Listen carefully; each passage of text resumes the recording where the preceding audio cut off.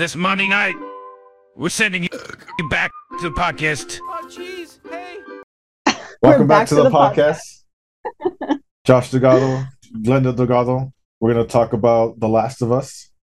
And I just had a couple notes before we start about last week's episode that occurred to me. As we talked about a couple things. You were talking about the last network show we watched. It was actually, for me, it was actually Good Girls. Except I didn't watch it on I didn't watch it on network TV. I watched it on Netflix. So I waited. Of course. I waited a year. I waited a year to watch it. And the interesting about that, we went to Universal in 2021, which was the last season that they were filming Good Girls, and they were still touted on the tour. They were still like, "Oh, this is where we filmed Good Girls. This is her trailer." And then even the Good Place. This is where they film. This doesn't call it Good Place, right? This is where they filmed the Good Place, which was already canceled. So I don't remember them mentioning any new shit at Universal. Yeah, just like the ones about to be canceled and the show that's been canceled like a year ago. So it's kind of interesting. You're right. So I wonder what they say about on the tour now. Yeah, I thought that was pretty interesting.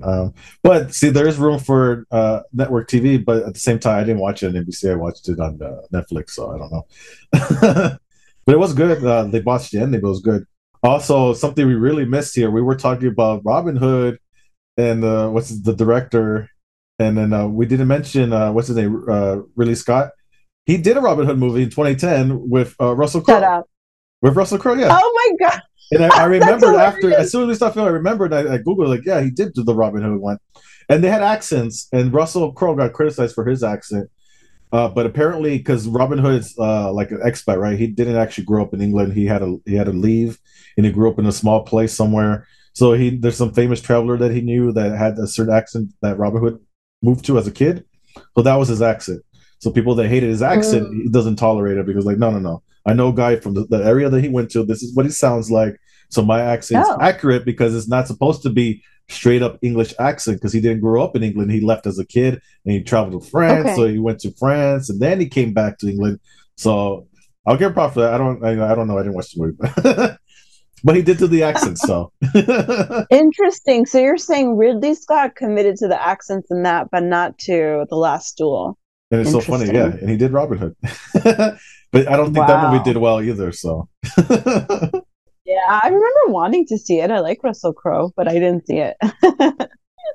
So that's it. There's a couple notes from last week.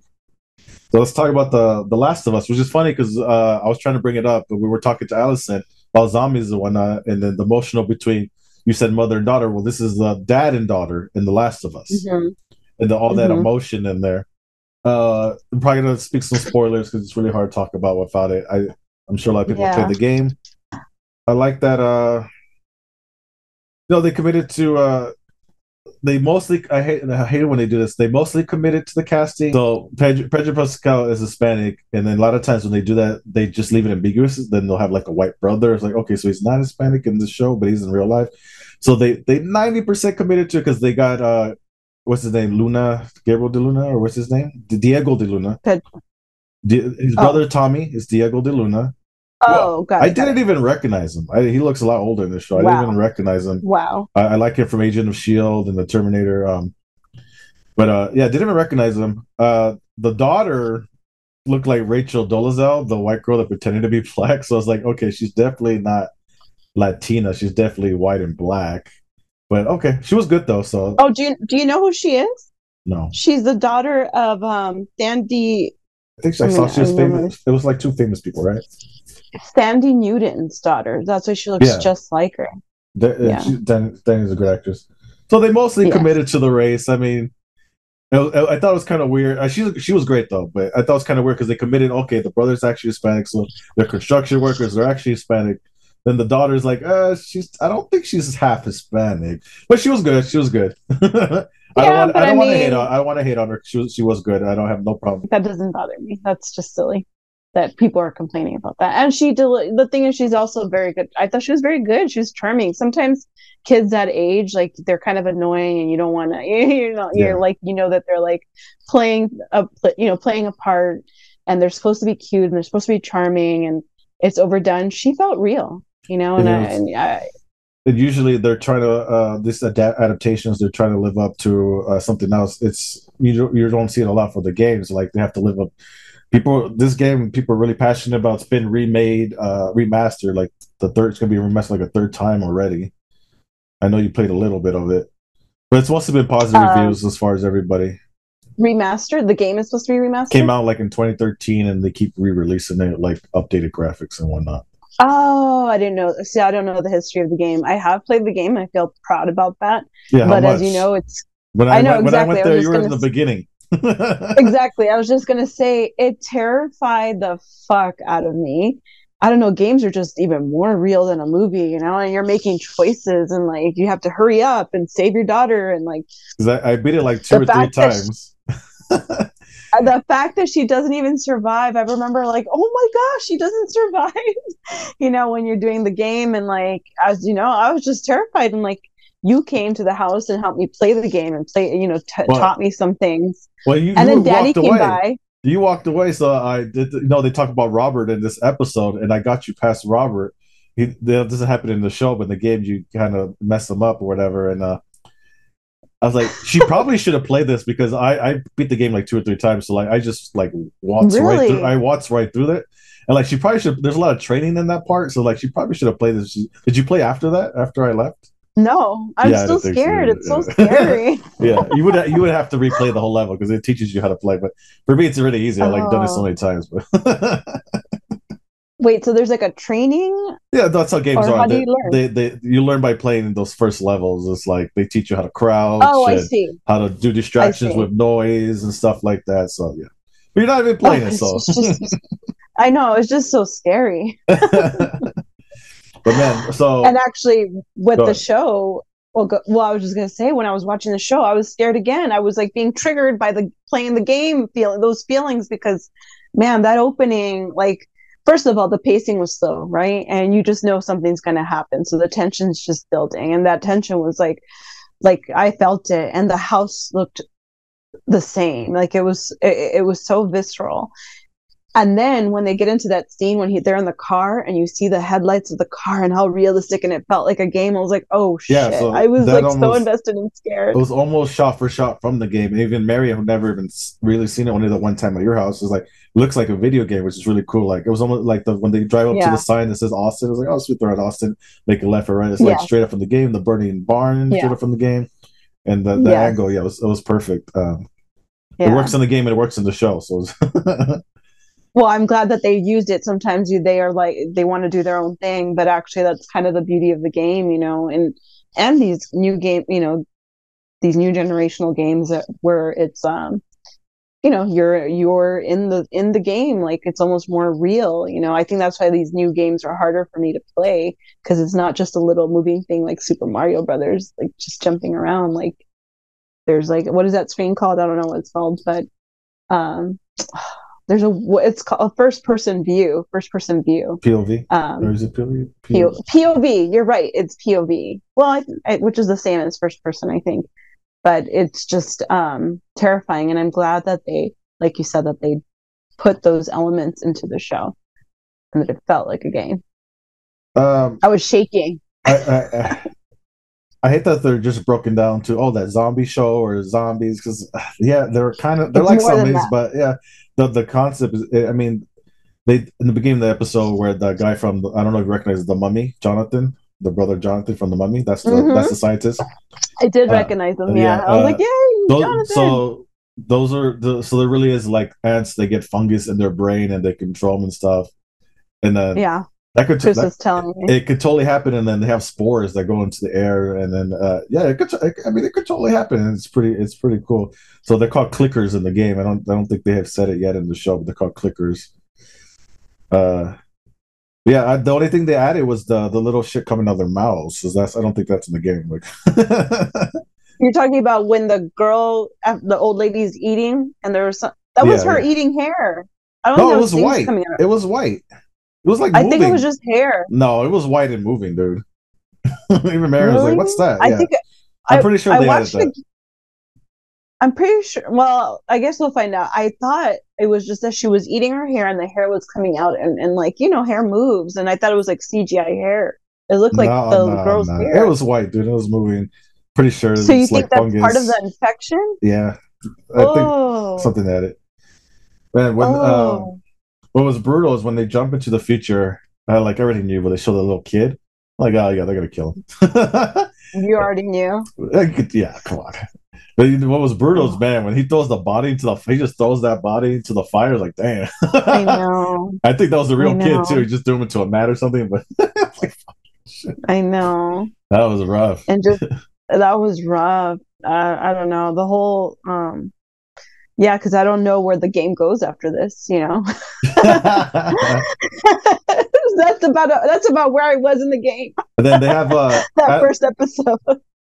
Anna Torv, I think that's what you say, as Tess. I didn't even recognize it. They beat her up so bad because I loved Fringe. Fringe was one of my favorite shows of all time. Anna Torv as Oh, Tess. So I'm like, oh shit! I didn't even know she was in the show. I wasn't even oh paying yeah, you attention. love that show. Yeah, that's actually, if you never watched Fringe, you gotta watch it.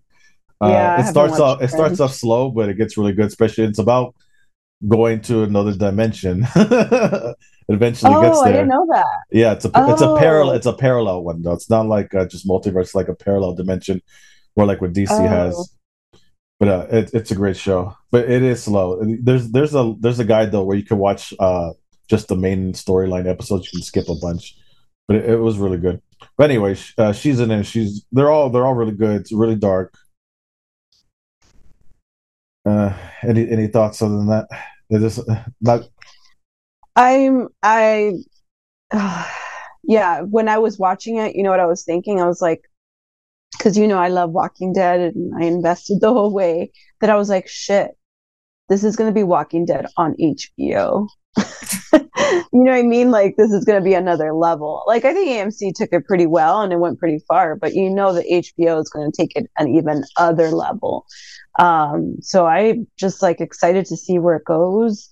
I love the casting. I love the little girl from Game of Thrones.